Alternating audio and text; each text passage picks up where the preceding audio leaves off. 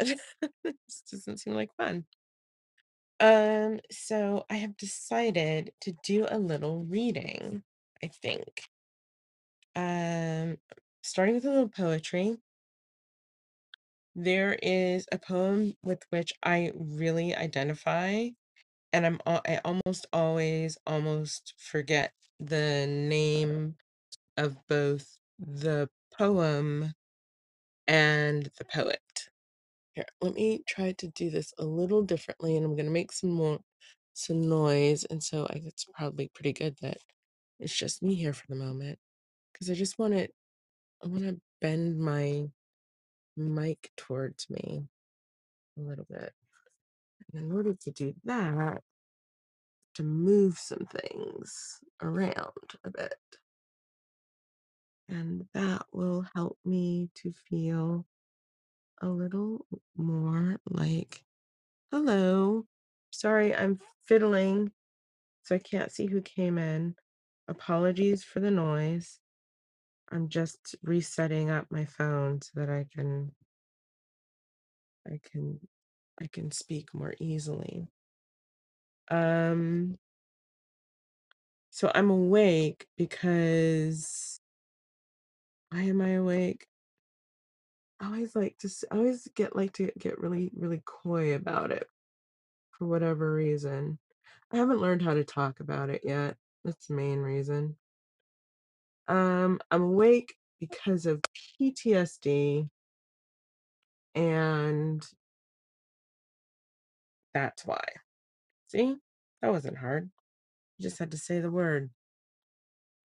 Uh, and so I am still not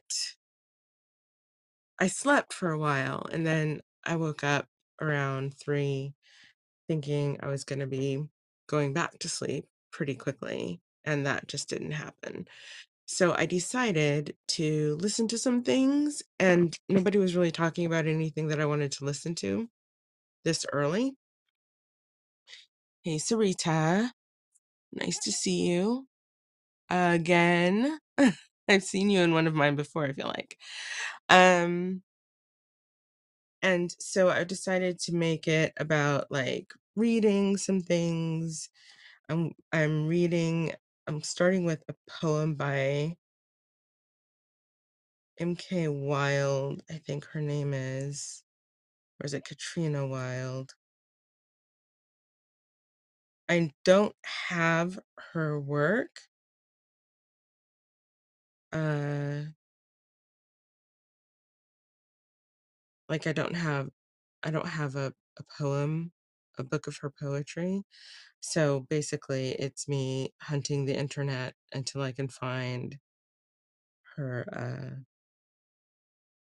her poem about that. I feel like it describes me, but I also feel like it probably describes a lot of women. Uh, and I don't want to give it away because the last line is a doozy. And I feel like if I say it, it will ruin the rest of the poem.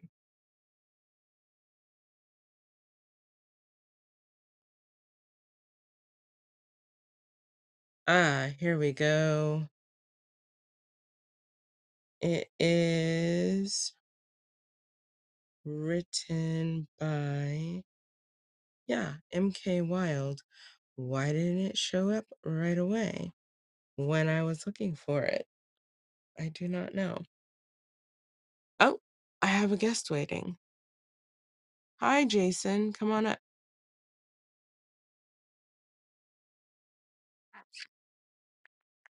So, TGITD.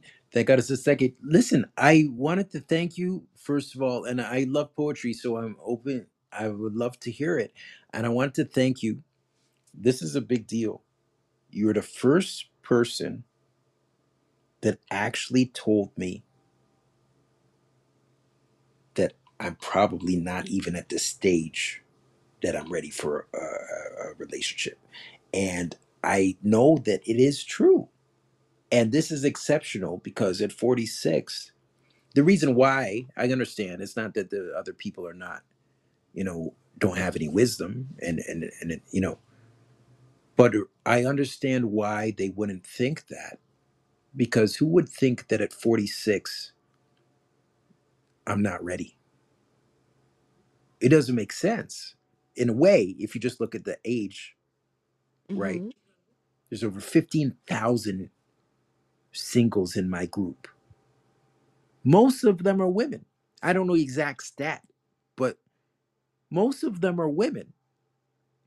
So say there's 14,000 something women that are single, that share my values. And for people that don't know, yeah, I'm Christian. So it's Christian singles. So most people, they say, you must be gay or something. Like, what are you talking about? Like, or you're too picky or something. Or, they try to say that something is wrong with me. So I get attacked a lot. There was even a minister on Clubhouse, and it said title minister. I don't even know. I think some people said their ministry is sinister minister, but it said minister. Okay, I don't know anybody. I think everybody's a minister anyway. It's just a question of what your ministry is, right? Like, kind of look. Even Hitler was a different kind of minister. Okay, so the thing is, I'm. I don't think words. People can misuse words and abuse words and say all sorts of different things. But what I'm saying is, his title on his thing said minister. Okay, Mhm. and I don't even believe in titles being important. So that's why I would never put. But some people, they put title prophetess this or minister this or pastor this or whatever, right? So I just think I'm Jason Kente, right? Like, but that's fine because I understand that those things are important to people, and I actually changed my name. So who am I to say I even changed the whole name, much less to using a title? But the point is, he threw me off a stage. And the thing is, he said, "What? How old are you? You haven't done the baby making thing yet." I say baby making thing. I just like using the term because I want to be specific. But he's like, because there's all different kinds of sex. That's why I say that. But he's like, "What are you talking about? Right? How old are you?" And I said, and at the time I think it was 44 or 45. So I told him, and he's like, "What?" And he said, "That's ridiculous. All this time," and he threw me off the stage. So I said, "Look, some of these guys so thirsty, they get thirsty because I'm not drinking. Why should it affect him?" And what I do call it abuse, because the thing is, if the only power you have is, say, the moderator badge, right? Or say here on the Wisdom app, say the only power you have is to kick person off. And there's no actual reason, like I understand, if you say, listen, you need to be quiet now, let me speak. Right? But if there's no actual reason just because of who the person is or whatever, and the only power you have is to kick them off a stage, then that's abusing of power. Because the thing is, imagine it was like I used to do poetry shows. Okay, Toronto Poets. I was president of Toronto Poets. We did poetry shows. Imagine that it's a physical stage. Okay, or for a person that doesn't have poetry, imagine you're at your graduation, and or you go to your daughter or son's graduation. You're at the place, and it's a physical stage, and the person goes up. They're supposed to go on the mic and say some kind of say this homecoming. They're supposed to do some kind of speech, and they go up. They're about to go give their speech, and somebody grabs them and throws them into the. You understand? Yeah, I do. I do. Because that's the only power Well, you have. So if you're a cop, then you would shoot me then, right? Because the thing is, it's the only power you have. So then it's an abuse of power. And I only think there's only two problems in the world: lack of knowledge and second, abuse of power. So you actually were right, because I decided to go and do my master's. So if I'm no going to do my master's, it's like I'm on like this other woman on the thing. Her son is 18. He's about to go away to college. mhm, So me and her son are at a similar stage, even though her son's 18 and I'm 40. I do. Yeah. Because I actually met somebody, she's gorgeous. She was in the UK doing pageants. Okay. But her vision, and she's a minister too, and everything. She's beautiful, right? She looked like, I'm attracted to that Gabrielle Union type, right? And so she I would say my ex really looked a lot more like Gabrielle Union, but I'm saying, but she's very pretty, right? She's also a minister, so we have that in common. Even for the people that don't share the belief, we have that in common. But what's the thing? Her vision of it is she's going to find a guy, settled down with. This is what she teaches her community. The guy's going to be her provider, and she's going to be his provider, but in a different way. Okay, so the thing is, she's not planning to have to work. She wants a guy that's ready to take care of the those types of expenses, and she's going to be his wife and make sure the home is great, maybe have kids and take care of the kids, which is fine for a lot of people. They would like that. Mhm. I can't do that right now because if I'm going to do my master's, I probably have to get a job on campus. You know, at first, maybe even have to borrow for school. And if I'm going and it's on campus, I'm not at that position where I'm able to provide, take care of all the expenses in a house. I probably have to live on campus. What kind of thing? Yeah. Oh, you're getting married. Where you gonna live? Oh, well, I'm gonna move into a dorm. You know what I'm saying? Like that doesn't.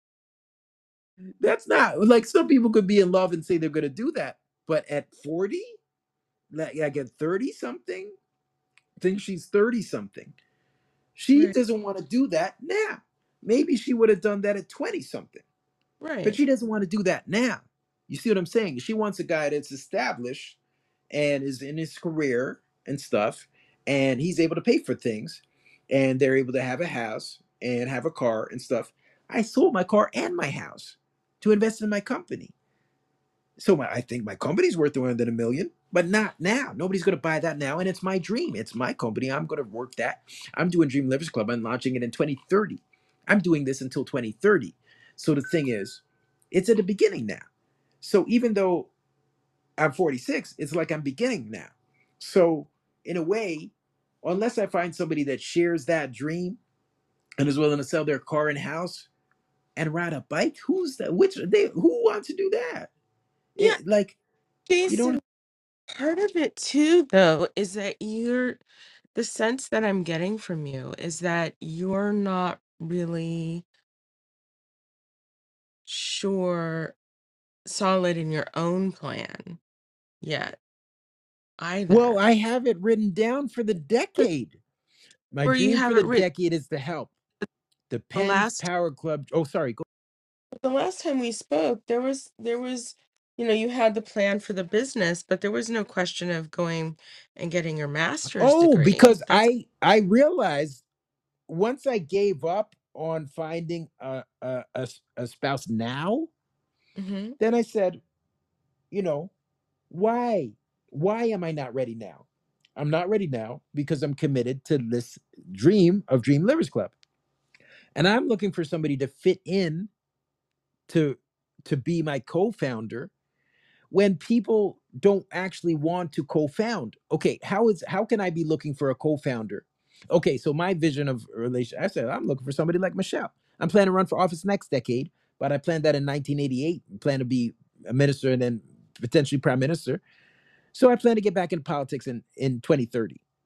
Okay, but I plan to do the Dream Livers Club, build that until 2030. But the problem is I'm solid on that plan, but everybody has their own dream. So for me to just expect to meet somebody and fit them in as co-founder, I've Mhm. looked since last January. I didn't find anybody that wants that. And she's an example. She doesn't want that. So the thing is, you're an example. Why would you already want something that somebody else has and want to share that dream? So what I'm saying is this, that that was unrealistic, and even if it was possible that I found somebody like that, I didn't. And the time is up. So that's why I made a different plan for what I'm doing with my time. And I commit. I do. I do. Uh all right. Well, I'm glad that it was helpful. Um yeah, I'm I'm gonna I'm gonna be in poetry mode tonight, but I am glad that that was helpful because sometimes we do get into an idea of and a picture of what we want for our lives, but then when we have to ask ourselves, what has to happen in order for that to take place, things get super complicated because then, we also have to take into account not just our own, especially if we're wanting to get coupled up, not just our own reality, but the reality of whoever it is that we might be looking at as a potential partner. Um, but yeah, today I'm in super mellow mode and I'm probably going to talk about nonsense and I'm going to do some reading for sure. Um, and I'm annoyed by this particular poem because it feels like it should be one poem, but it's actually two poems written by different authors that someone somewhere along the way decided should go together. And I happen to agree with that person because I think it's beautifully powerful as a mishmash. And I wish we did more with that, more of that with literature these days, but what with, it all being corporatized, it's harder to do. Um so don't know the name of it because, as I said, it's 2 different poems, but I really do feel it describes me perfectly. I'm not I'm in my melancholy bag when it comes to boys and relationships at the moment, um, because I've been thinking about my exes a bit. I've been thinking about relationships in general because of the ways that I have done them in the past and the choices that I have made. Like one of them, and I'm not sure if I've talked about this recently. No, I don't think I have because I think before recently I've been focused more on like men and loneliness and that kind of thing. But recently diagnosed with panic disorder, which I did not know. That has been apparently been long standing. Um and I'm not saying that's the reason why I behaved as I did in relationships, but I do believe that it is one of the reasons why it continued for so long and I didn't notice it. So, one of the things that I've made a habit of doing is I've always thought of myself as a really good friend and someone who's really loving and supportive, and I am those things.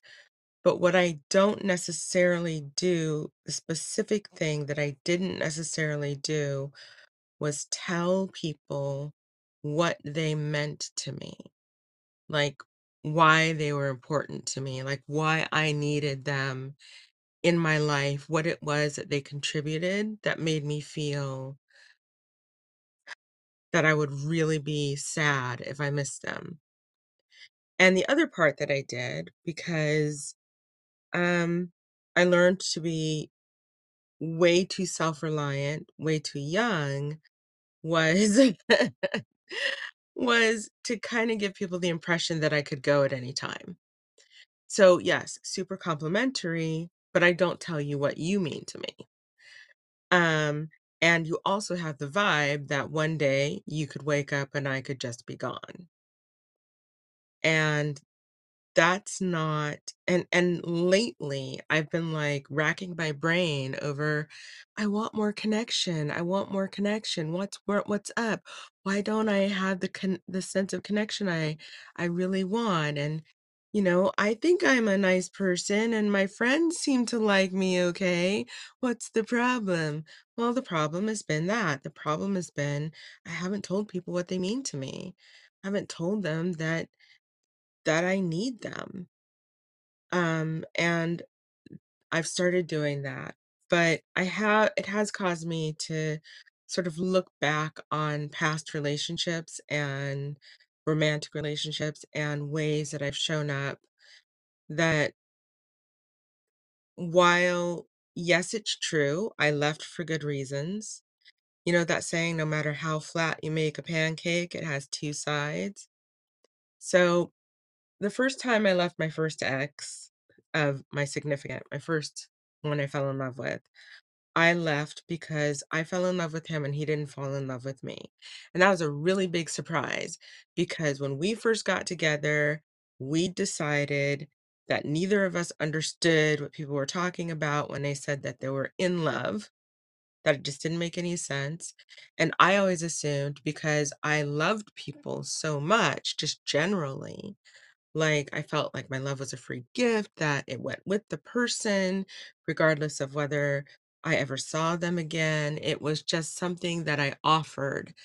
And uh uh, let me just a sec. Let me see what's up.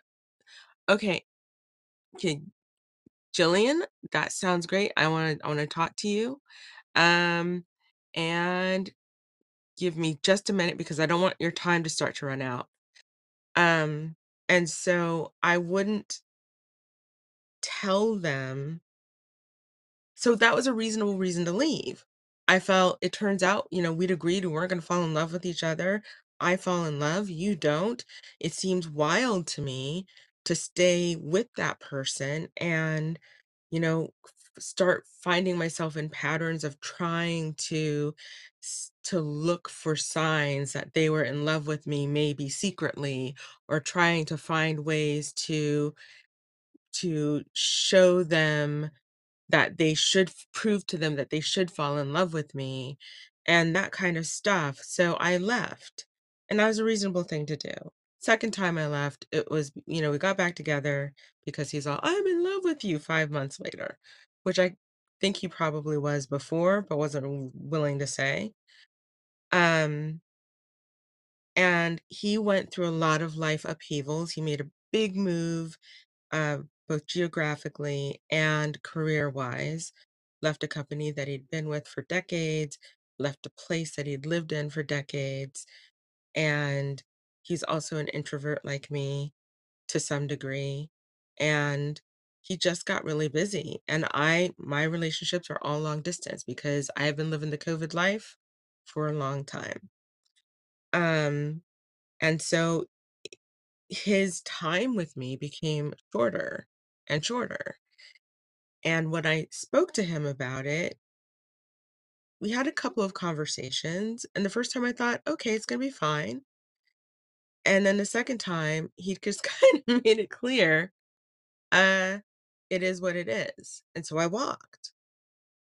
And I remember before breaking up with him, there was this guy who had expressed interest in me, this much older guy who, like, defined himself as an asshole. Like, that was his point of pride. And I knew that he liked me. He liked me for like at least 5 or 6 years, and I'd always turned him down, which is something that my ex knew. But when I and he'd done it again recently, offered himself. And when I told my ex that I was thinking of leaving, he's like, "Yeah, I know so and so showed interest.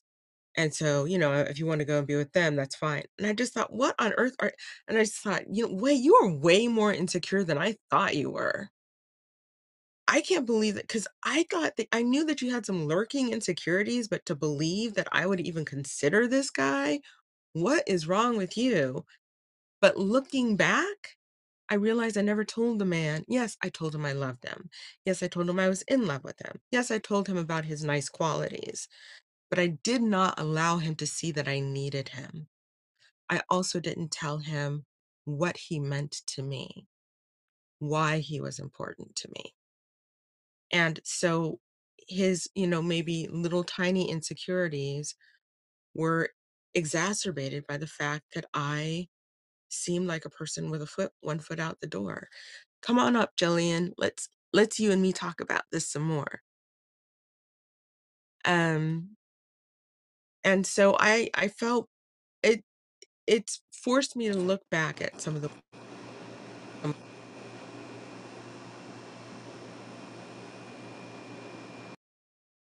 Hey, why isn't my good morning. Good morning. Good morning.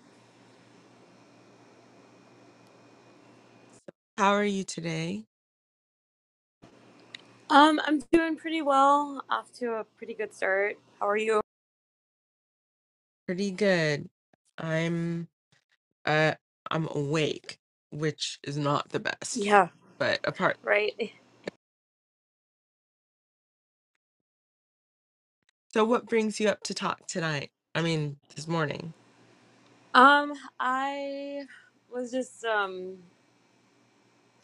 I got a notification and I just clicked on it and then clicked on lives and just heard part of what you were discussing and just decided to join because it just seemed of interest and like something that I'm kind of struggling with constantly in my personal relationship too. So um, just with the communication and so forth. So I just decided to pop. What part of the communication thing are you struggling with? The same thing or something a little different or hmm, Um, I have do I tell. have a boyfriend that I've been dating for almost 3 years, and there's a 3 year age difference with myself being the older one, Mhm. and I have children, and he has one daughter that lives on her own, but we don't have like a we have a mutual goal of where we want to see our relationship, but um, I want to get there sooner, and so there's always like this tension around that, um, and just I guess I'm not really sure he understands. Now, what are the reasons why it's not happening sooner?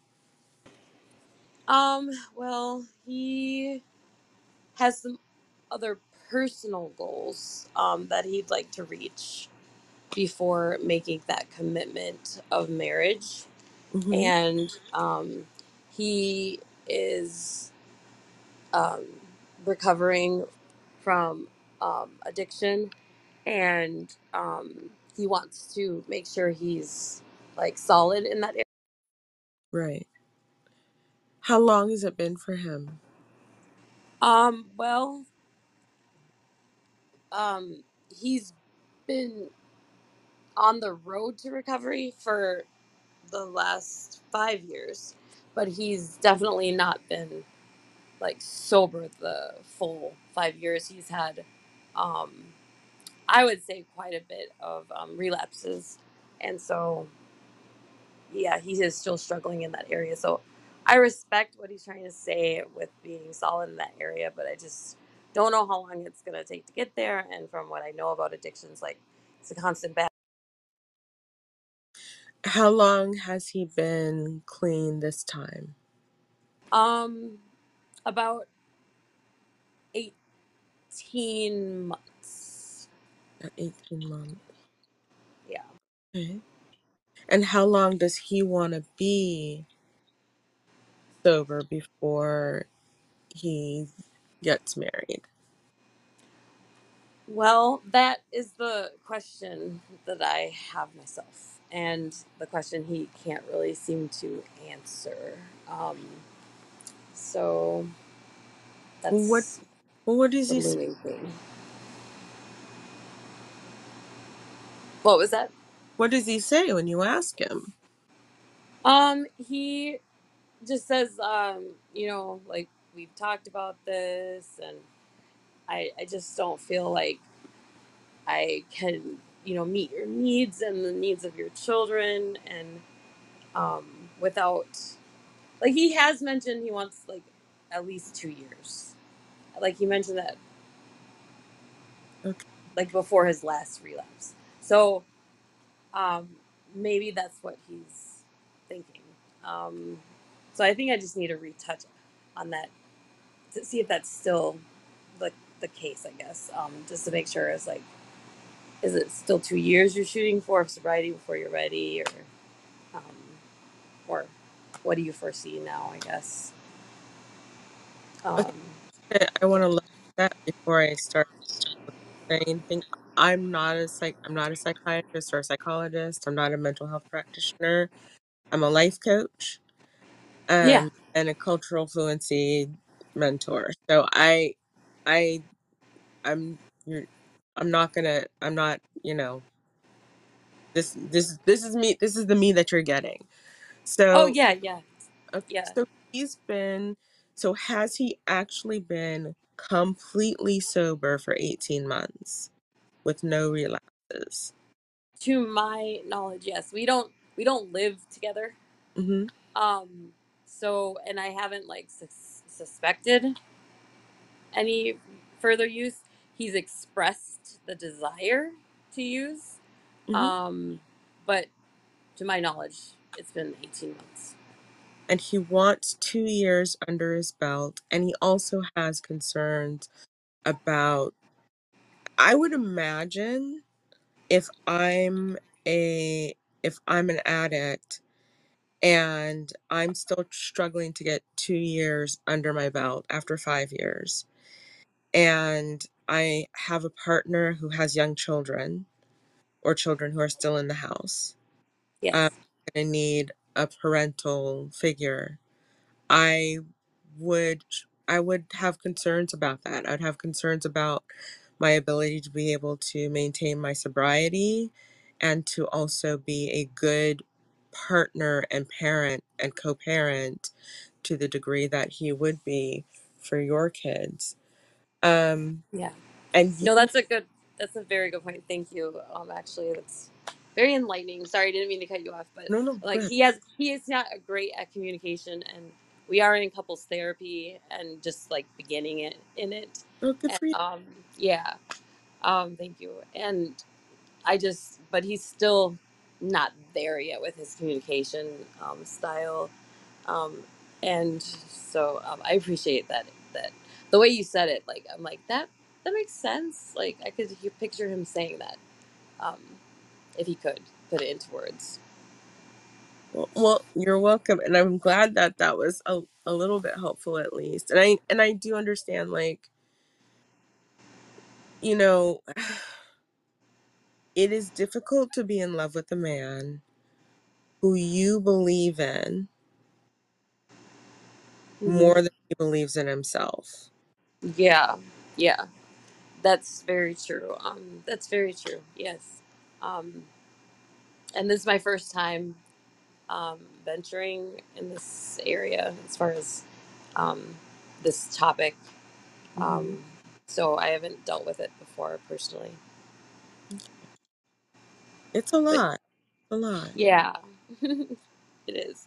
And yeah, so it's kind of my struggle, and I'm like, just I'm just like a person that always is like, I wish I just could have my future laid out, and like I struggle with anxiety really Mm. pretty significantly, and I have PTSD from a prior relationship, and so like the unknown is so Yeah, scary for me yeah. at times, and so I just like to know or have an idea, to some degree, and so um, that is something I need to learn to like sit on my hands with, like just constant. I'm not constantly badgering him, but um, I just need to like chill out sometimes. And I'm gonna offer something that is is something else to think about. And Okay. whatever answer you come up with for yourself, it's all negotiable and manageable. But Okay. you struggle. You know that you struggle with PTSD, with anxiety, and uncertainty is something that triggers that. And you've decided to hitch your star to an addict. So one of the things, kind of the way I'm seeing it, one of a few things kind of has to happen is that you've got to get more comfortable with uncertainty Hmm. because he can relapse anytime. He can relapse five. Oh, please do come back up, Jillian. He could relapse 5 years from now. He could relapse tomorrow. Um, and Yes. none of that will be within your locus control. Right. Yes. I know. I, you know, I appreciate that. Um, I am gonna, I am gonna ponder that one because I have not, like, it's so enlightening sometimes to, just have a different perspective. Even I have a personal therapist too, like outside of couples therapy, and like she hasn't even like presented a question in that regard, as far as like just being on the outside looking in. Like I Hmm. just wish I could do that sometimes, and that's what you did for me just now. So Coaches I like to appreciate get it. right. Yeah, yeah, no, yeah. Like it's like, and I often find myself in these situations where I just like I don't know if I'm attracting them or if I just I don't know. I think maybe the law of attraction applies here. I'm not sure, but I oftentimes with my struggles that I have, like trouble finds me, or things that are just like um, difficult. They find me, and yeah, I'm still trying to understand that part. But Yeah, life is difficult, and I tell women all the time that we attract everything. We attract yeah, everything, yeah, but it's that's about we true. engage. What is it, what we engage, and often, why? Yeah, Why this guy when what part of you craves is certainty and stability? Why when this guy walked by, you didn't just let him keep walking? I'm not saying that you should or you shouldn't. I'm just right, saying that it's good to ask yourself the questions, and then because sometimes the answers lead us into places of growth, not right, necessarily of walking away from somebody, but of just like growth and learning that allow us to become more rooted in who we are and more able to take on the situation. But also, sometimes it does mean like that process of growth means, walking away and saying, what I could learn how to be a person who's like, life happens, it's fine, I can do change. But maybe on this particular issue, this is not something I want to take a risk on. right. Uh, and sometimes we try to rush things because we're afraid that if we have too much time to think about it, we're going to change our minds. And I don't know how much or if any of that had anything for you, holds anything for you, but I just thought Yep. I'd throw it all out Yeah. No, I appreciate that. Yeah, I appreciate that. Thank you. Yeah. there. I don't know if you want more feedback on those questions, but if you want me to suggesting I just ponder those things that you threw out, but um, I to whatever degree capacity I do appreciate those things that you mentioned. Um, Well, and I'm looking at this personally. I do look at every situation, including this one, as like, where is my lesson here? Like, what am I supposed to be learning? And I do look for every opportunity within every situation for growth, hopefully for growth, of and course. not any kind of like regressions. Hmm. But yeah, so I'm looking for it, and um, constantly wondering, and I think I know the answer to this one, and it's just more of like being patient and um, letting things unfold.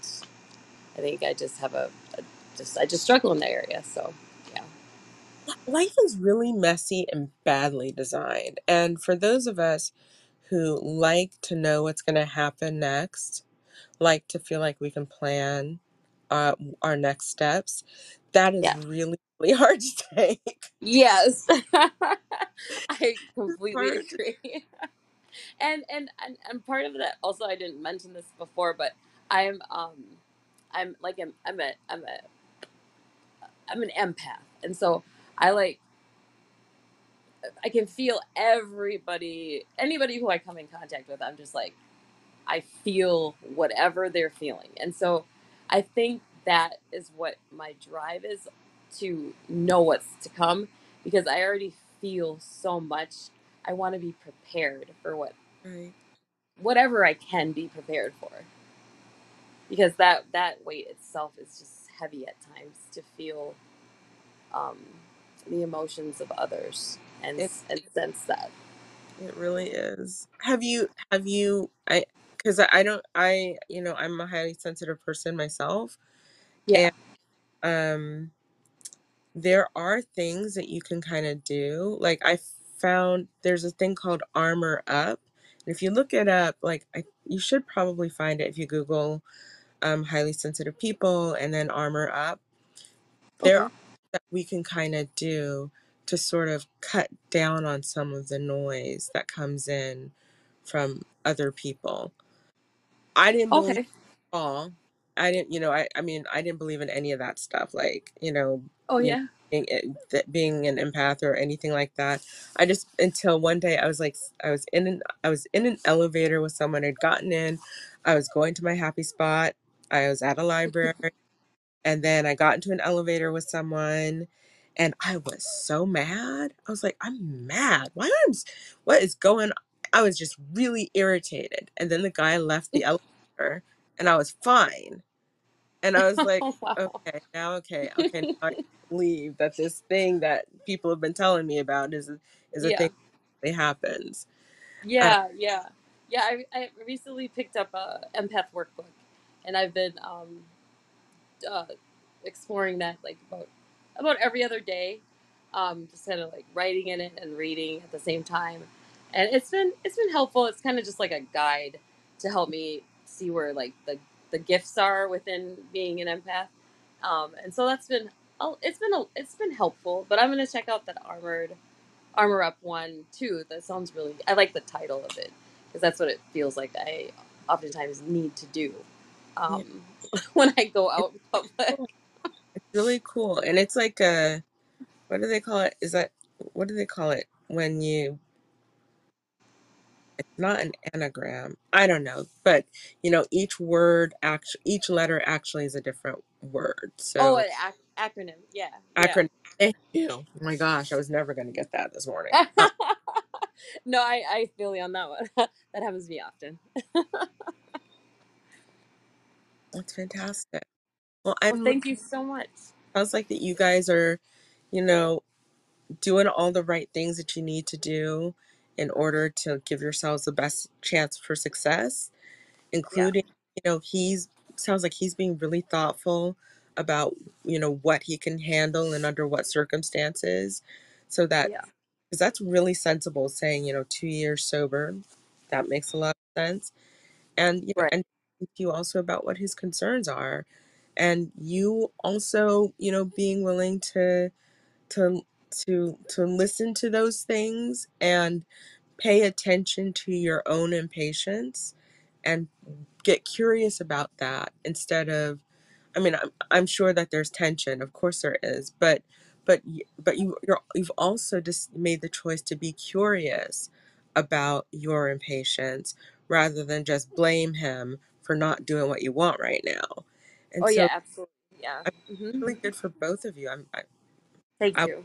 got nothing to do with it, but I'm proud of you both just the same. Yeah.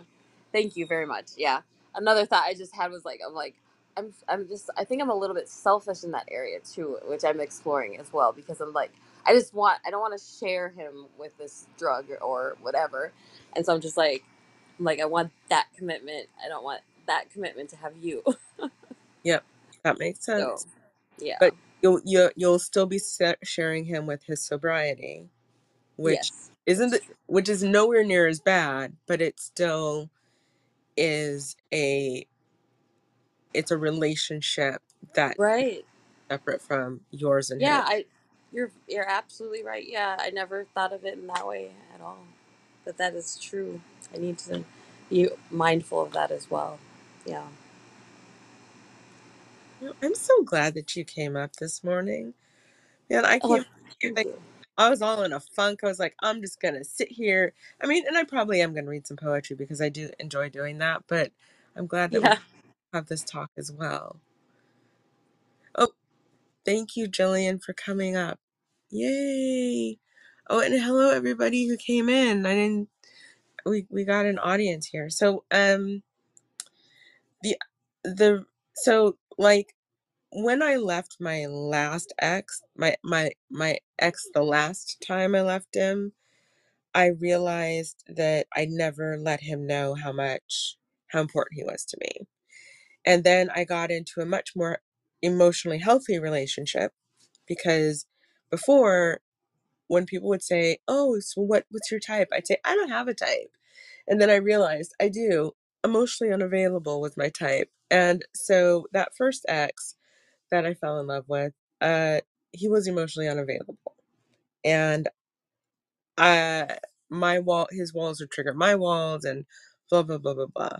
But the next guy was a 13 years younger than me, which is something I never thought I'd do. Literally the youngest I'd ever dated was, I think 7 years older than me. I never dated younger, never wanted to. But I can kind of see some perks, some benefit of that now a little bit. There's, um there's a level of emotional, oh, this is gonna sound mean, because I don't wanna say emotional intelligence, because I don't think that's exactly the truth. I think willing to engage with emotion, um, because they might not be any smarter about how they manage their emotion, but they're more willing often to engage with it. He's a super mature guy, super I have a lot of admiration for him still. Jillian, you know, like like your guy, he's somebody I believed in him way more than he believed in himself, which was also a problem for our relationship. And so I would say all kinds of things to him. I would tell him how wonderful he was and blah blah blah blah blah blah. I loved him, etc. I told him I loved him a lot, but I always wanted to make sure that that I was clear in my own mind that I didn't need him. And unfortunately, I also needed him to know that. And that's not a great way to go into a relationship with a species that needs to be needed. And men need to be needed. It's good for them. It operates on them very differently than it does for women when we need to be needed in relationships. Because I think when we need to be needed in relationships, we often start trying to control the other person. And I find with men when they work a little bit differently in that generally when they need to be needed, it's all about finding the happiness of their partner, working towards that. And they gain a great deal of satisfaction from knowing that what they do takes care of us, and makes us happy. And so he needed to be needed, and I needed to need no one.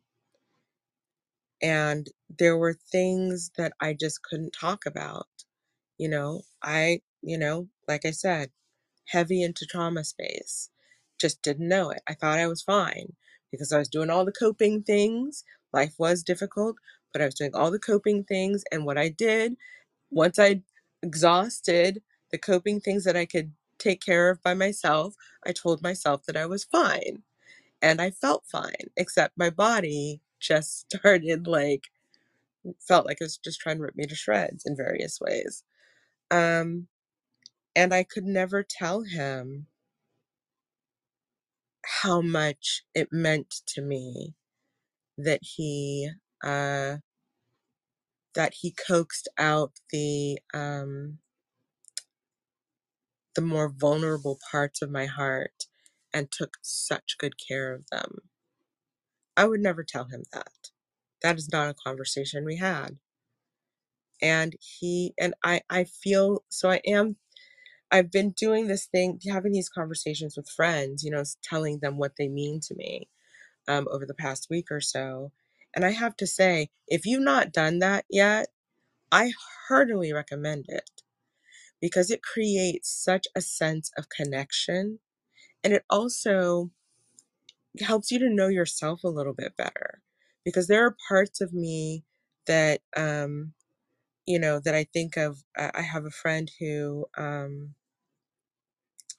while being super protective, she's also extremely boundaried. So she may want to come rushing into whatever situation I'm in and fix it, but she absolutely her respect for my autonomy and my agency is absolute. So she doesn't, no matter how much she wants to. She'll say stuff, she'll suggest very strongly, but she has never once put herself into a situation that was mine without my express permission. And um I got to say I really learned the knack of that from her because that was not something I was as good at before she and I became friends. And so it was nice to be able to, so the process of telling her what she meant to me helped me to see the parts of her that I had brought into myself, um, to, to become better. And at the time, I, I didn't need her to tell me. I wasn't telling her what she meant to me in order to hear it. I told it to her because she deserved to know. I told it to a couple of my friends because they deserved to know. And it was even just on a one-sided level because I think only one of my friends responded right away with like, "Here's what you mean to me." The other two, they kinda took their space, they took their time. One of them still hasn't responded at all. She's like, "You understand that you telling me this is gonna make me very uncomfortable." And I said, "Yes, I do understand that, and I promise I'm gonna tell you, and then you can hang right up." And she said, "Thank you." And but just that process alone, I have been feeling so disconnected and lonely. But just that process alone made me start to feel so connected and made me aware of how not alone I am. Um, but I will say that until this point, back to my thoughts about the exes, I very much operated as the woman described in this poem by M.K. Wild and Caitlin Seal. It goes like this. Women like me do not fall gracefully. We stumble over our spines, trip over our vowels, and collapse into your arms. Our hearts are open books, Russian novels containing 50 pages on the way your voice drifts across the telephone wires each night. Our hearts are first drafts, unedited verses about each and every person we have ever loved. The stranger on the subway, the girl who gave us a balloon, the boy who stole our virginity, but not our heart. Women like me will love you from a distance of 1,000 syllables while laying in your bed. We will destroy you in the most beautiful way possible. And when we leave you, and when we leave, you will finally understand why storms are named after people. I think if I read this poem to either of my exes, they would they would agree that there was a lot of that going on. I mean, it sounds beautiful in writing. It is beautiful. I mean, that our hearts are open books, Russian novels containing 50 pages on the way your voice drifts across the telephone wires at night. Now, Russian novels, I don't know how many of you have read a Russian novel. Those babies are not easy to get through. I and not only are they not easy to get through just because of the density of the language, but then you get through, most of it and then realize it the story isn't even about the thing that you thought the story was about, that the author was putting on a page. It's you find, you've done all this reading of the story, then realize, oh, you're in the middle of an allegory. And that sounds super romantic and kind of hot and sexy in a way, that you can never know a woman and she'll wreck you. Blah blah blah blah blah. But who wants to live with that? And one thing this woman most certain the woman in this poem most certainly is even when she's partnered, she's alone. And while that described me in the past, I have decided that I do not want that to describe me in the future. I want that to be something different, you know, something more connected and drawn together with another person. So, I do love that poem though. And I recognize that there's a wildness at its heart that is everything to do with who I am at my core.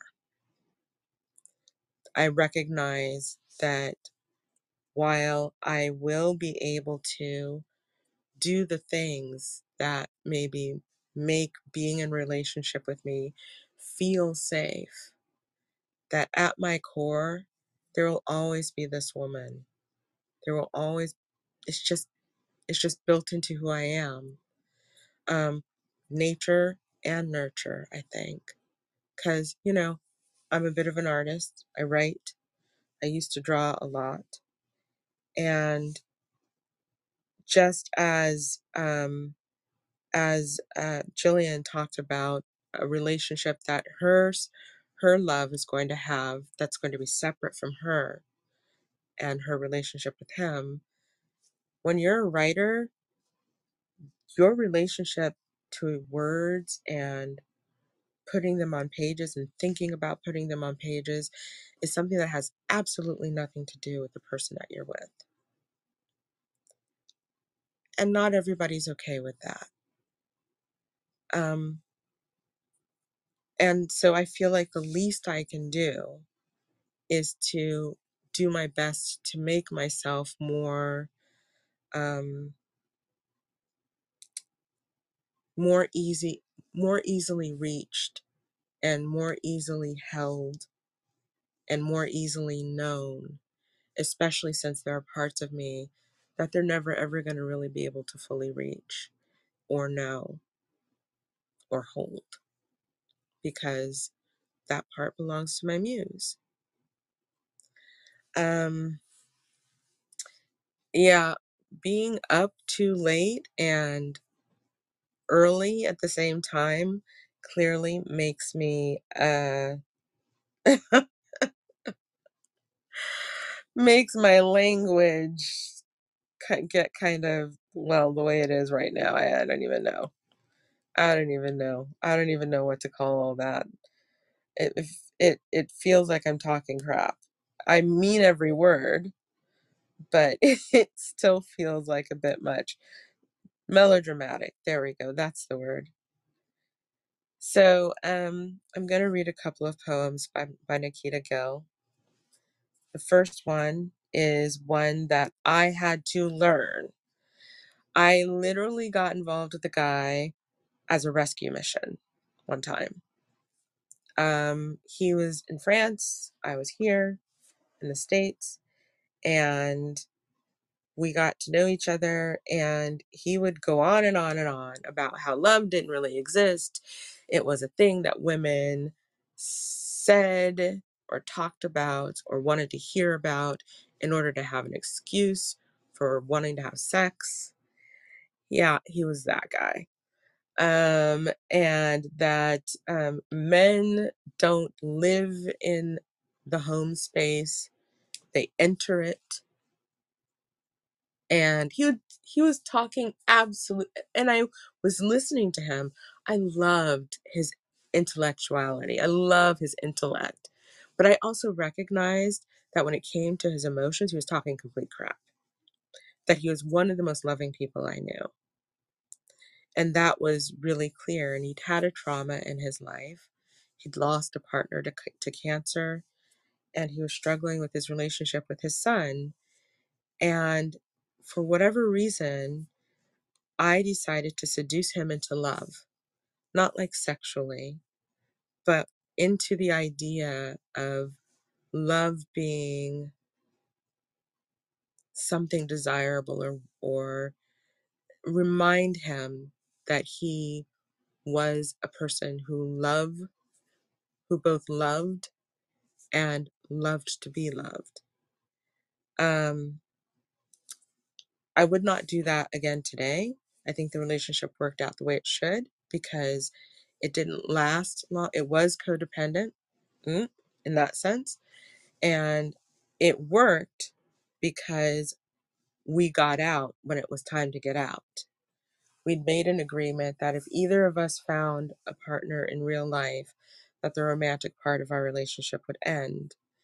And once he found his partner, he started to drag his feet and on ending our romantic part. And I realized that he was afraid. He was afraid um, to trust this new relationship and to fully engage with it. And while I was there, I was impeding that process. And it was, and I, and he credits me with, like, I went dancing in a virtual world not a few years ago. And he says, I would not have been able to get into this relationship if not for you. And that is something beautiful I will always carry to my heart. I appreciate that so much. But I have reached a place in my life where I want that reciprocity. I want to love wildly and I want to be loved wildly, right? And in order for that to happen, there can be no more rescue missions.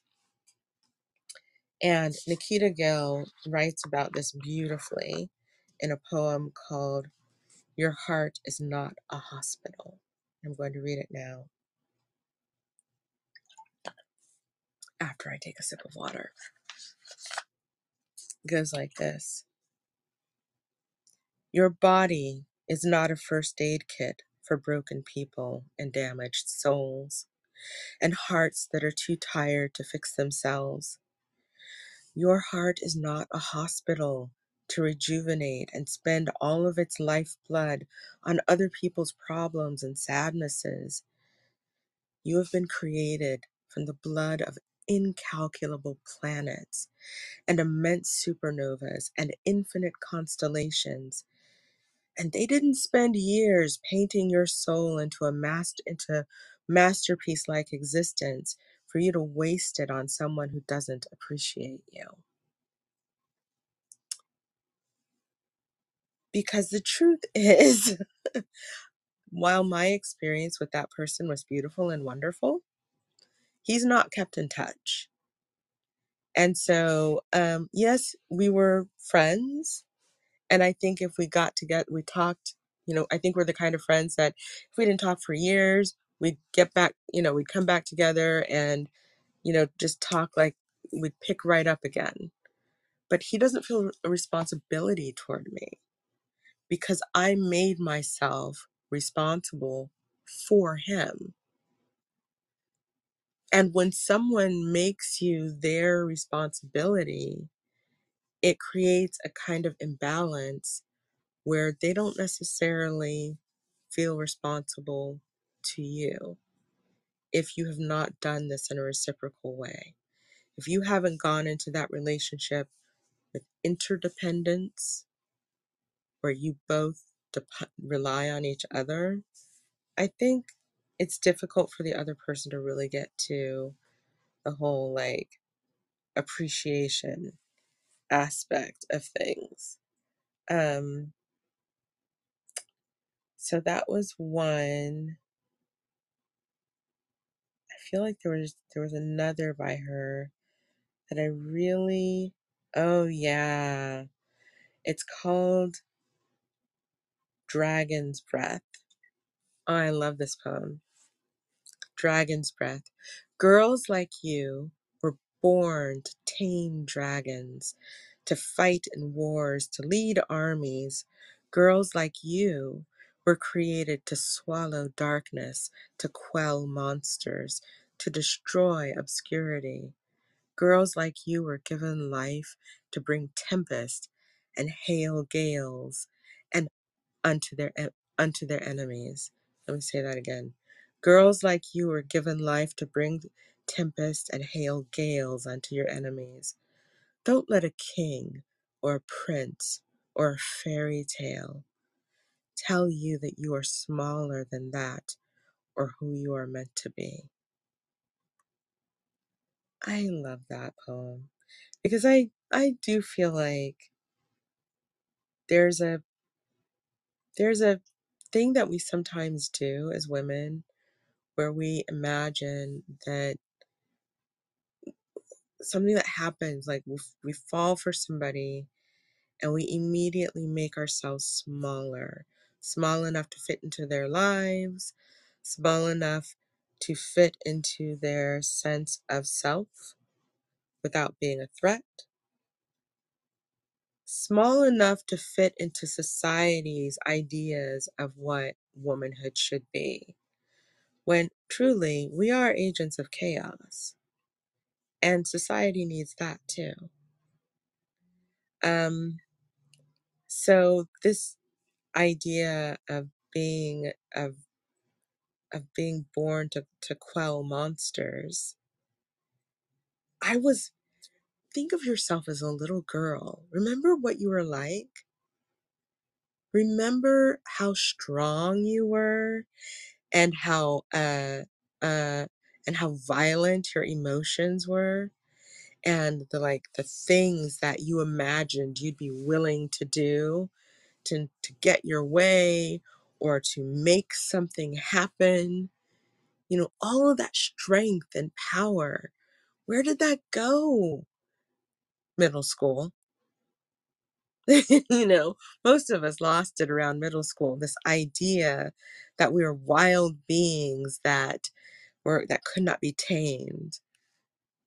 Most of us, got tamed in middle school. But as I said, I've been thinking about my exes a lot. And this poem is one that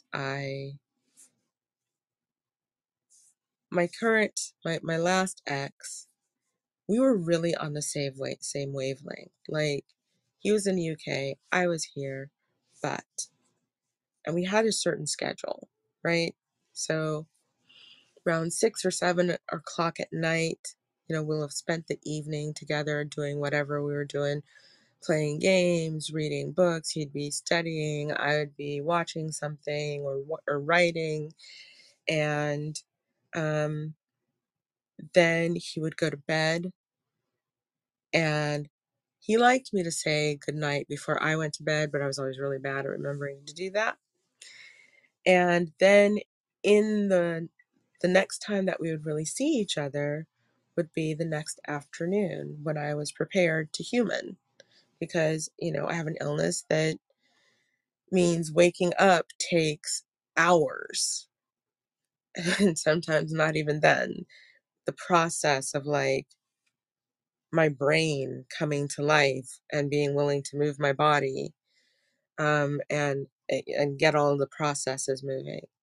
And so usually around 1 or 2 o'clock we'd get together. But every once in a while, I would think to myself, I want to talk to him. I want him to call me. And it would be like midnight.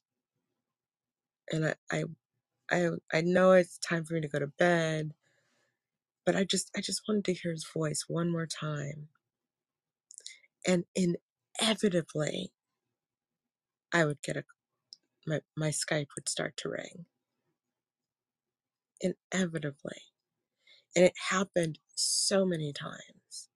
We were really connected. And I am not like, I am not relationship centered when it comes to my life. I never really have been. Like, I mean, I tell you, I fell in love for the first time at 44 years old. So clearly, I have not been working on this. This has not been my lifelong project. Um, and before that, I didn't have a bunch of relationships. I was just, I'd have crushes. I liked having crushes. They didn't get in the way.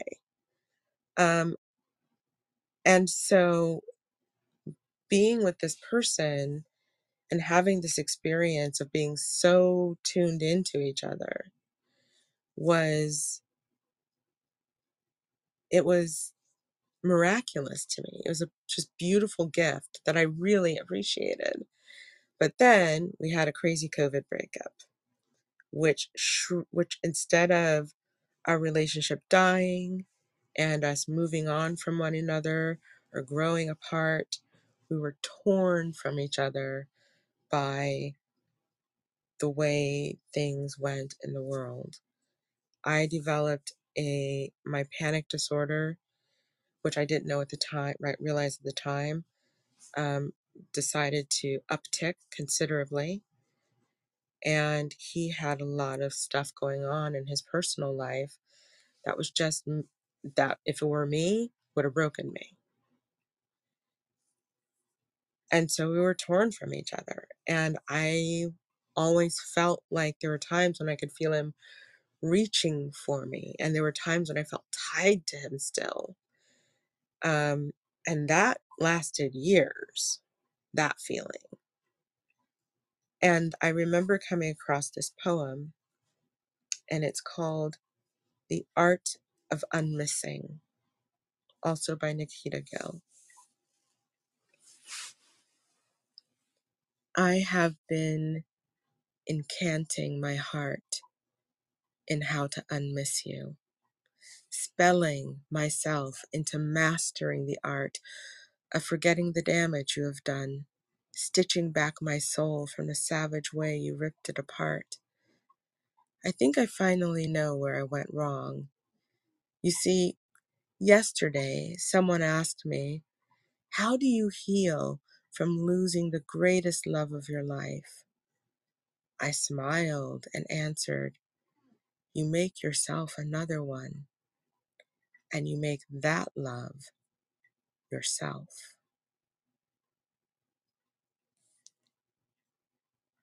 It helped me a lot. I reread that poem a lot for a while, and I really worked on making my next love me, you know? And I think I succeeded. Um, there are moments where I feel like I want a boy. um, and I don't think there's anything wrong with that. I think being coupled up is fantastic and amazing, and everybody should experience it, and everybody should have at least one great love. Esther Perel says that most people have 3 or 4 in their lifetime, and if they are very lucky, they're with the same person. And I would like my full quota. Thank you very much. I've had 2, and I am greedy, and I want the other 2. Um, the 5th one is me, in that I have come to, there's one thing that happens when when you're sort of ripped out of the normal run of life. You become an observer. You get to see how how life is lived, you know? And I started to say how other people live their lives, but I don't even feel like that's the way life really works.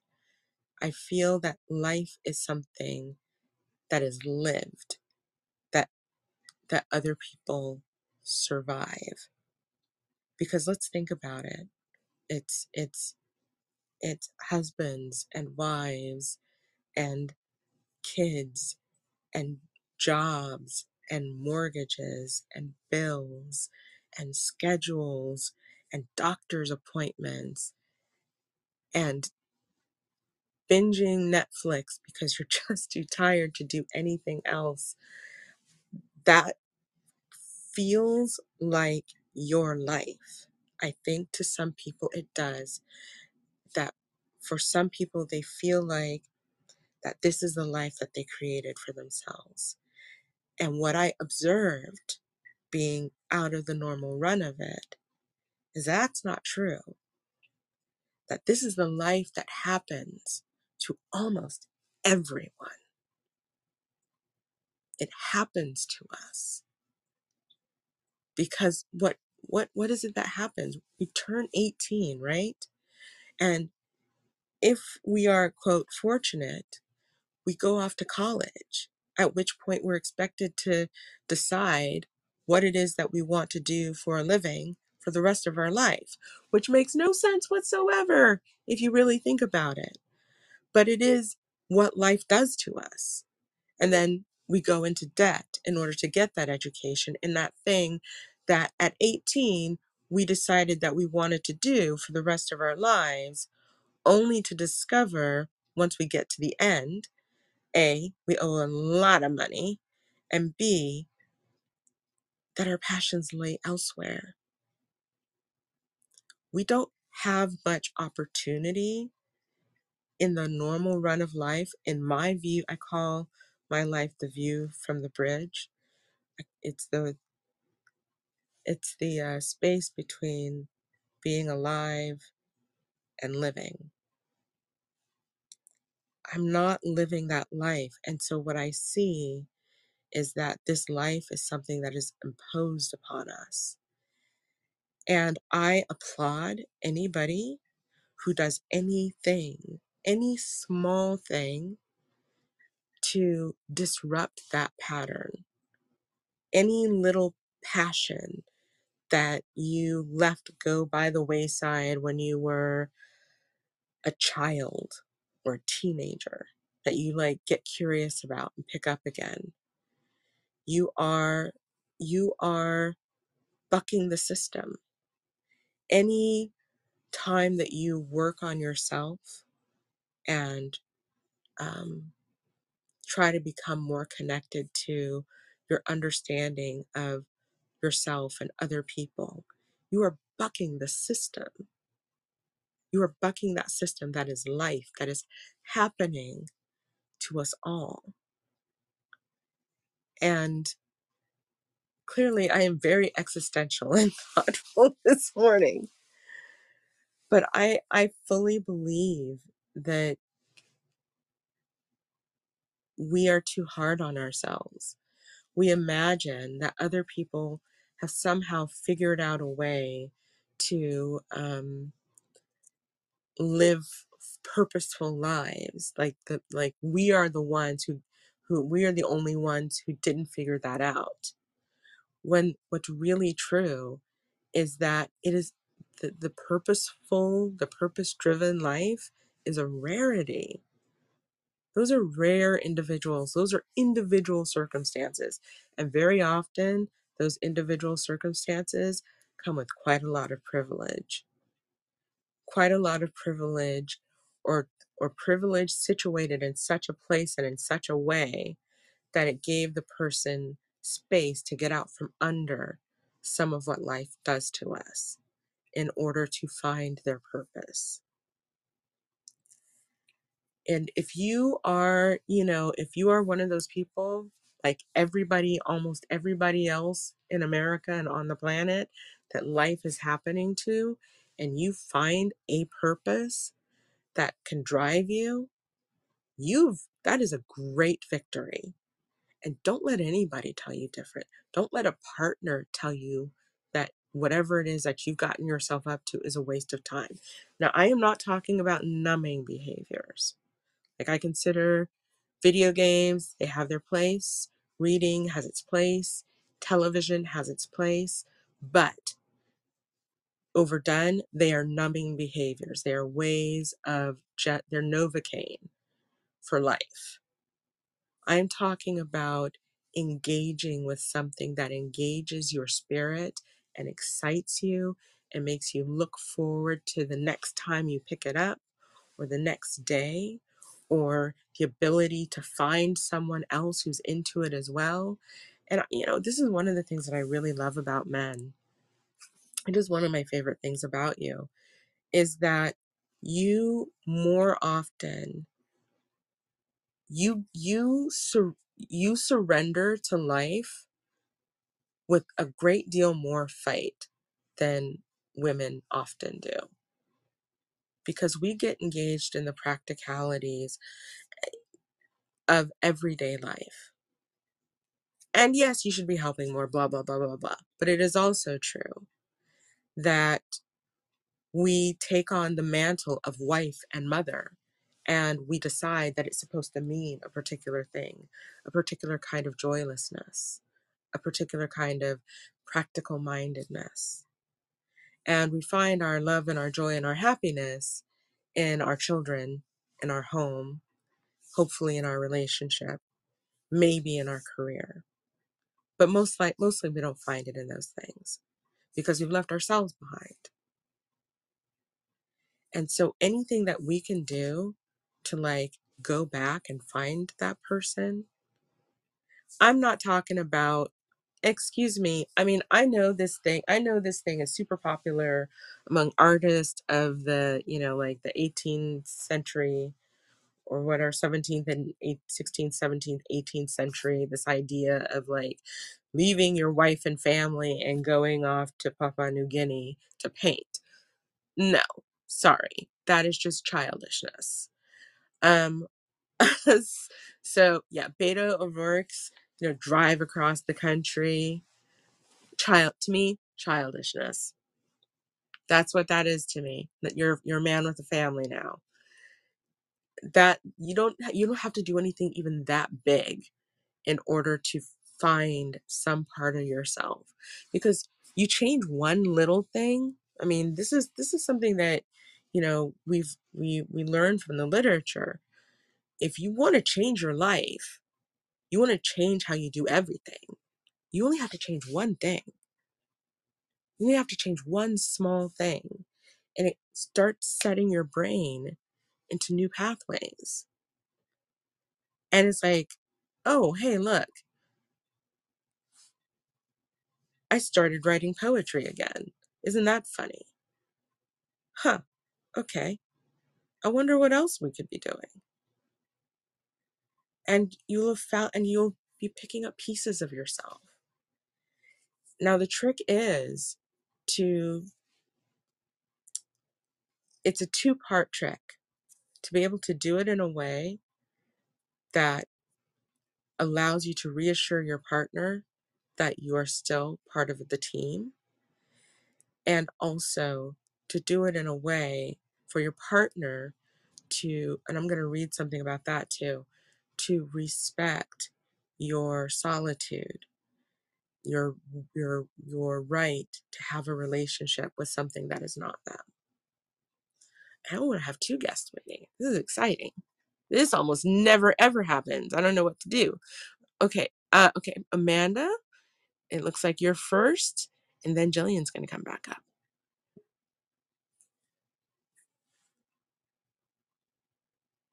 Hey, Amanda, welcome. Good morning. Thank you for being here. Well, oops, something happened. Looks like I lost you. But if you can come back up, you can make it back up, please do. Jillian, thank you for coming up. I'm back again. Hey. Sorry. I was apprehensive about Oh, joining again. So thank you for taking my okay. invitation back. I was like, she's gonna think I'm stalking her show. No, I'm kidding. You're welcome to But stop by anytime. yeah, no, the pieces also that you've just been touching on have just resonated with me because I was. I want to say, I don't know why I want to say this like so small, like so small of a person, but like I feel like I was one of those people you were talking about, like that found their purpose in life and was living it out.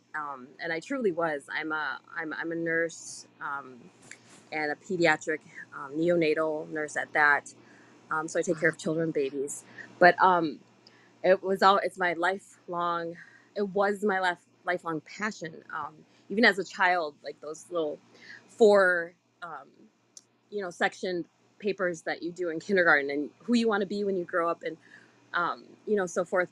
I drew a nurse. I drew a nurse's hat, and I had the um, privilege of becoming a nurse. And I was a RN for 18 years at a children's hospital, Hmm. and I suffered a ambiguous loss of what I thought was my purpose in life, to um, MS. I had a sudden onset of multiple sclerosis, and I literally had the rug pulled from underneath my feet because it manifested with mental illness first, um, before I even knew I was going to be diagnosed with MS. That's just how it manifested. And I, literally just lost everything that I thought was everything. Um, and Sorry. so I You. just wanted to share that because I'm at a new place now, 3 years post losing all that, um, that I thought was my purpose, to a whole entire another journey. Hmm. And it's been it's been full of emotion and ambiguity. And I mentioned before on my last guest spot earlier that I am a person like that thrives on what can I know ahead of time so I can like survive tomorrow. And this ambiguity has just been torture. No. Um, Yeah. so yeah. So do you So feel I just wanted to like share like that because I just like you can find your purpose and you can be one of those people. Then you can, losing? literally lose it all. And it's like that's maybe not your purpose anymore. Maybe you have a new purpose. And so that's where I'm at right now. Have you? Do you have any ideas? Any? Have you come across anything that has struck you that has interested you or fascinated you? I just this year started exploring that because I've just been pursuing going back into nursing. Right. Because I had my license on hold because of the mental illness components.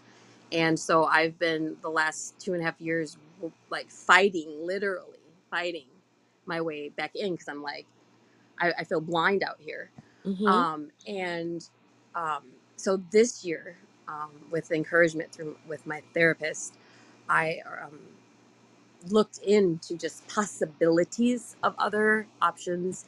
Nothing is touching my heart the same, and I'm still just kind of blind out here. So yeah, I just don't know um, So I'm where my life's gonna take me next. So so I'm gonna ask a question. yeah. Does it have to touch your heart the same for you to start down the path of it? Does that Hmm. does that make sense? Yeah. Yeah. It absolutely does. Um.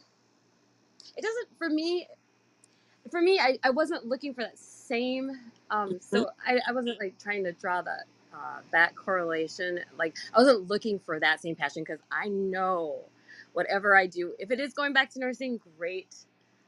But if I don't, I know I will never have that same passion because a passion is something that is also a privilege that comes with your life purpose, I feel.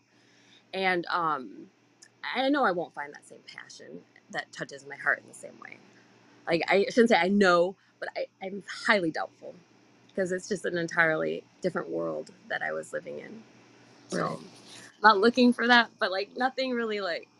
caught my interest, or like I didn't feel drawn to anything yet that I've explored. So yeah. So I hope that answers the question you posed. It does. And I'm gonna I wish I could I wish I this is something that I could like hold, like hold us to. But these connections are so ephemeral when we I I am willing to bet, because I really do believe that having had passion and purpose in your life um creates the capacity, it creates a space within you that must be filled. Okay. Yeah. Yep. I A fully big space. believe, yeah, and I fully believe, because what it's like. People talk about, like I remember my therapist telling me, after being in love and all that stuff, and really like, "Ah, I just, I'm never gonna fall in love again. That was good, fine. That was plenty. It was way more than I expected. I don't need anything else." He's like, "Well, Yeah. the likelihood is that you will fall in love again because you've had the experience." And I do Okay. think that having passion is, because, believe me, like, I was supposed to be living in Europe, and then deciding where from that was going to be like my springboard to travel, wherever else in the world I wanted to, doing full-time ministry work, getting to know people from all over the world, and just having that fun. Okay. Yeah. Yeah. That Yeah. was Hmm. Travel is my passion, right? Right. But I tell you, I have found others. I have found others. No, they haven't always resulted in like something successful. Usually they've resulted in something. But what they have definitely done is filled that space that I didn't think could be filled. Okay. And I'm betting, because you are a person who has had that passion and has had that purpose driven life, that you are Hmm. much more likely than someone who has not experienced that to experience it again. It's just a question of giving yourself the freedom to explore Yeah. and meet, Yeah. even not even necessarily like, I'm gonna get into this thing and see if this is it, but just like, I'm a little bit curious about that particular thing that just happened. Let Yeah. me investigate it a little more and see what happened, what that was. And one of these Right. days, I'm gonna say like 3, 4 years from now, if I were to talk to you again, I bet that you will have found your passion again. Well, I'm hoping I hope by then as well, and I appreciate that. Yeah, thank you. I also want to say too, I'm 44 too, and that just also like resonated with me too. I mean 44. I'm also 44, and I just uh, I just felt like a connection there when you said you were 44 and were struggling with illness. So I was just like, yeah, that's not enough to go back in as a guest, Jill. Sit back. And Person, so, but you started talking about these other topics, and I'm like, okay, I'm going back. yeah. And one thing I've noticed about Black women in terms of, because I'm 48 now, but I was 44 the first time. Oh, you were 44 at the time. When, Okay, arms. yeah, Pardon me. is Yes. that Okay. there's part of us that we sometimes hit our strides late. We hit our strides in our 40s. Many of us who have achieved amazing things have done so at starting at 40. Okay. And I'm gonna tell a couple of stories. And I know, ooh, I have another guest waiting. Okay, well, I'm gonna talk to Spacey first, and then I'm gonna tell a couple of stories about Black women and our our our our epic late blooming talents, or later in life blooming talents. Hello, Spacey. Excuse me. Hey, what's up, Maya? Great conversation. Yeah, I mean, we're talking about the real stuff. I would say, the development that does take time, that does take patience, Hmm. and does take just a little bit of self effort. Like you said, you change one thing, you can completely almost change your whole self, Yeah. and it starts like that. It really does. Well, thank you. I'm really glad you like that. Yeah, no, I'm all. Oh my goodness, are you kidding me? I always talk about spiritual development on here, and yeah, so I'm full verse in that kind of talk. So yeah, that's pretty much what drew my attention. I was like, you know what? Yeah, this is it's more realistic because we don't really when we're young. I feel like we get carried away by the idea of youthful identities Hmm. and what our dreams are and like our plans, but we don't really look at it realistically. Like when you're planning something that's gonna be big, because we all have big dreams. Usually it takes like about like 5 to 10 years to really start milking it. You know what I mean? Yep.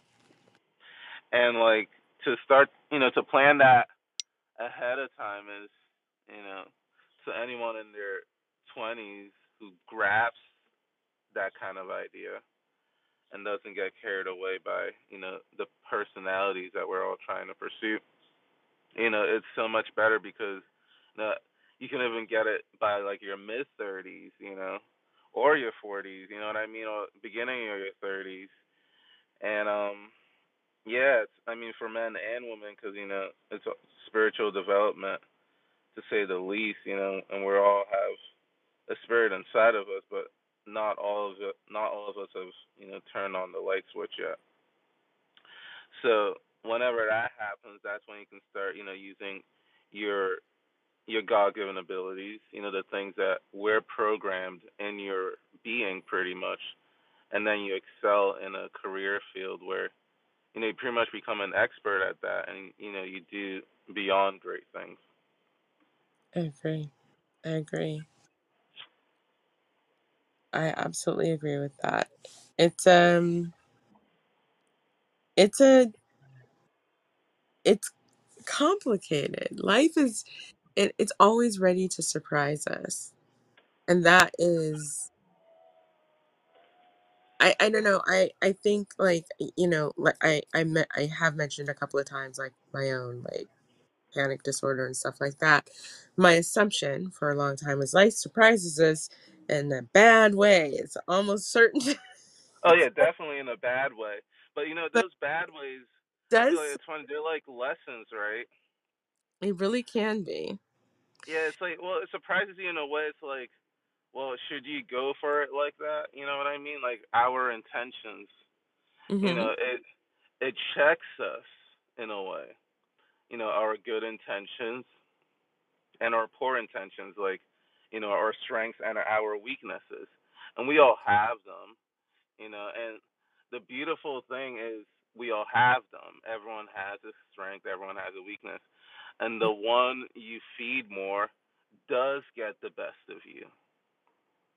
Yeah, I agree. And that, and first you have to realize that before you can even get. And I know it takes a while to get the mind to perceive that or have that understanding, sort of say. And then yeah, you understand. Okay, everyone has strengths and weaknesses. You're not the only one, so you Mhm. don't have to freak out about the fact that you have a weakness. That's hard because I feel like part of us does want to be perfect, but no one's perfect. Right. So you have to first of all accept the weakness. That this weakness, if you give it an inch, it gets the best of you every single time. So you accept that fact first, and then it's like, okay, well, then you start to manage it. You start to the my favorite part about all of this, my favorite part about the strengths and the weaknesses is you can turn your weaknesses into your strength, and it's not easy to do. It's easier Mhm. said than done. It's easier said than done, but with practice, it does happen. And it gets easy because I'll be real with you. I spent, you know, like like as I said, I have this illness, right? And the way that I dealt with it was pretending that I didn't.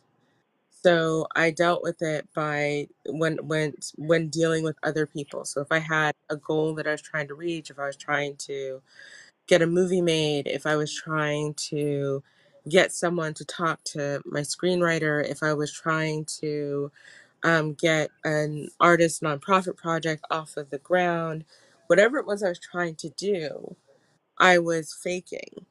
I would fake.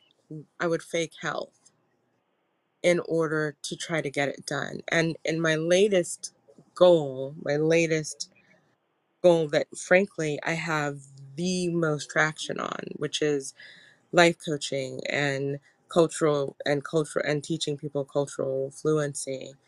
Um, that has really only come together when I have been willing to say, I'm a disabled entrepreneur.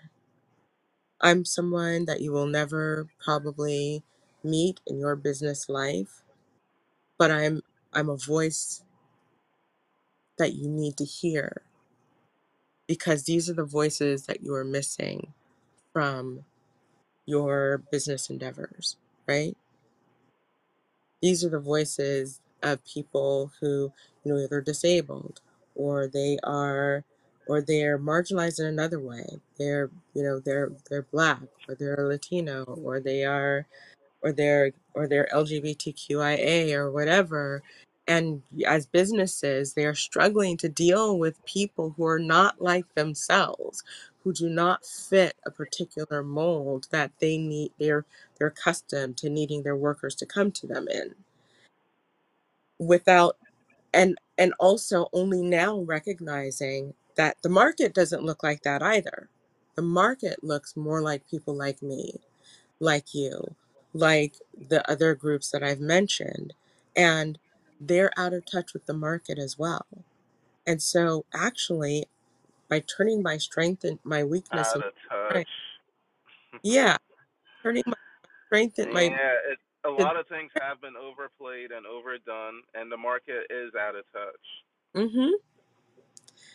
So And yeah, I mean, yeah, the part where you said, it's a voice that needs to be heard. You are right. You are right about that because, yeah, I mean, who says that kind of stuff? And I notice it, and I'm just like, I'll wait. I'll wait for my time. I'm just being patient, and because it's not like it's essentially a market you can just get into and start moving things around the way you want to. Something that has to be more strategic. So, with and, that being said, you just kind of allow the trends to continue to keep flowing like they normally do. People are always going to keep coming up with, out of touch ideas, but you know, and hey, I feel like you can just be way more. And that kind of talk, that's something that's like, yeah, you need to like connect with people like that, people like me, and like at that point, and then find a way to build the foundation in the market or the channel. mm-hmm. So yeah, I mean, there's a lot going on. The world is, like you were saying, I, in my point of view, the world is filled with a lot of nonsense. It really is, and you can't really connect or communicate with people as directly as you would want to because of that. So, Yeah, it's not. It's something that like I learned to just observe. Yeah. I don't know that I agree there. I'm going to push back a little. I think that you find your niche. You find the thing only that only you can say in the way that you say it. And while it is true that it will push away the vast majority of people, those who need it, who want it, they will find you. I mean, this for me, this has been a slow build. I have been very frustrated with it. Like I have like cursed myself for moving so slowly and getting certain things done. But what I'm really learning is that it is, thank you so much for coming up, Spacey, by the way. What I'm really learning is that everything is happening at the time that I'm ready for it. You know, I am prepared for this next step that I've been offered a fairly interesting next step. And I am ready, and not just that next step, but I'm also ready that if that step doesn't work, because of the groundwork that's been laid over time, there are other options that I have if that one doesn't work. Um, so and I'm I'm trying to I want to there are a couple of things I want to talk about. The first one, I wanted to go back to relationships for a moment because I talked about, being purpose driven and how important that is because life happens to us, right? And the ability to find something that is a passion that engages us. I'm not talking about the stuff that numbs us, the stuff that we hide from our families to do, right? That's not what I'm talking about. That those things that just like bring us alive, that it's sometimes hard for partners to feel comfortable with us developing that relationship with that new thing. And sometimes we have to remember that we need to take responsibility for also reassuring them that, they are still to you who they were, but now you are also a person who has passion and interests and purpose, and you want them to like respect and love that part of you as well. But there's this article on a website called The Marginalian. It's called The Difficult Art of Giving Space in Love, Rilke on Freedom, Togetherness, and the Secret to a Good Marriage. It starts like this: I hold this to be the highest task of a bond between two people, that each should stand guard over the solitude of the other. Love one another, but make not a bond of love. Let it rather be a moving sea between the shores of your souls. The great Lebanese American poet, philosopher, and painter Khalil Gibran counseled in what remains the finest advice on the secret to a loving and lasting relationship. Our paradoxical longing for intimacy and independence is a diamagnetic force. It pulls us towards togetherness and simultaneously repels us from it with a mighty magnet that, if unskillfully handled, can rupture a relationship and break a heart.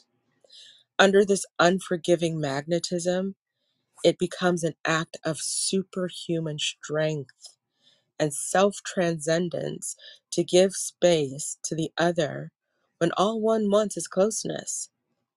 And yet, this difficult act may be the very thing, perhaps the only thing, that saves the relationship over and over. 2 decades before Gibran, whose name I'm sure I'm saying wrong, I apologize, at the dawn of the 20th century, another great poet of abiding insight into the turbulence of the human heart contemplated this predicament. In a letter to the trailblazing German expressionist Paula Modersohn-Becker, Rainier Maria Rilke offered some spectacular advice on managing the bipolar pull of autonomy and togetherness in a way that assures the longevity of any close bond and protects love from self destruction. The passages appear in the wonderful poetry, and prose anthology, Rilke on Love and Other Difficulties, Translations and Considerations, selected and translated by the scholar and philosopher John Mood. Rilke writes, I hold this to be the highest task of a bond between two people, that each should guard over the solitude of the other. For if it lies in the nature of indifference and of the crowd to recognize no solitude, then love and friendship and are there for the purpose of continually providing opportunity for solitude, and only those are the true sharings which rhythmically interrupt periods of deep isolation. When we think about this, think about our lives. How much of our life outside of our homes is spent where people respect our space to just be and think on our own? Almost nowhere. At work, your boss wants your attention. If you're taking care of the kids, they want your attention. If it's dinner time and that's got to be handled, that's got to have your attention, and you can't really be focused on your solitude at that point. Really, truly, the one person who can give you space to just be and just be you by yourself with your thoughts in the moment is your partner. Your partner has the ability to say, why don't you go do whatever your thing is, whether your thing is going out and sitting on the patio and smelling the winter air or the evening air, or whether your thing is reading a book, or whether your thing is going to a movie, or just going to your bedroom and closing the door. Your partner's willingness to give you that space, it's a beautiful thing, and frankly, it will make you love them more, and it will bring you back to them in a more loving and lovable way because you're refreshed. A century before psychologist Esther Perel asserted in her landmark book on the central paradox of relationships that love rests on two pillars, surrender and autonomy, because our need for togetherness exists alongside our need for separateness. Rilke considers how our cultural constructs around what it means to be coupled obstruct happiness in union. It is a question in marriage, he says, to my feeling of not creating a quick community of spirit by tearing down and destroying all boundaries, but rather a good marriage is that in which each appoints the other guardian of his solitude and shows him this confidence, this greatest in his power to bestow.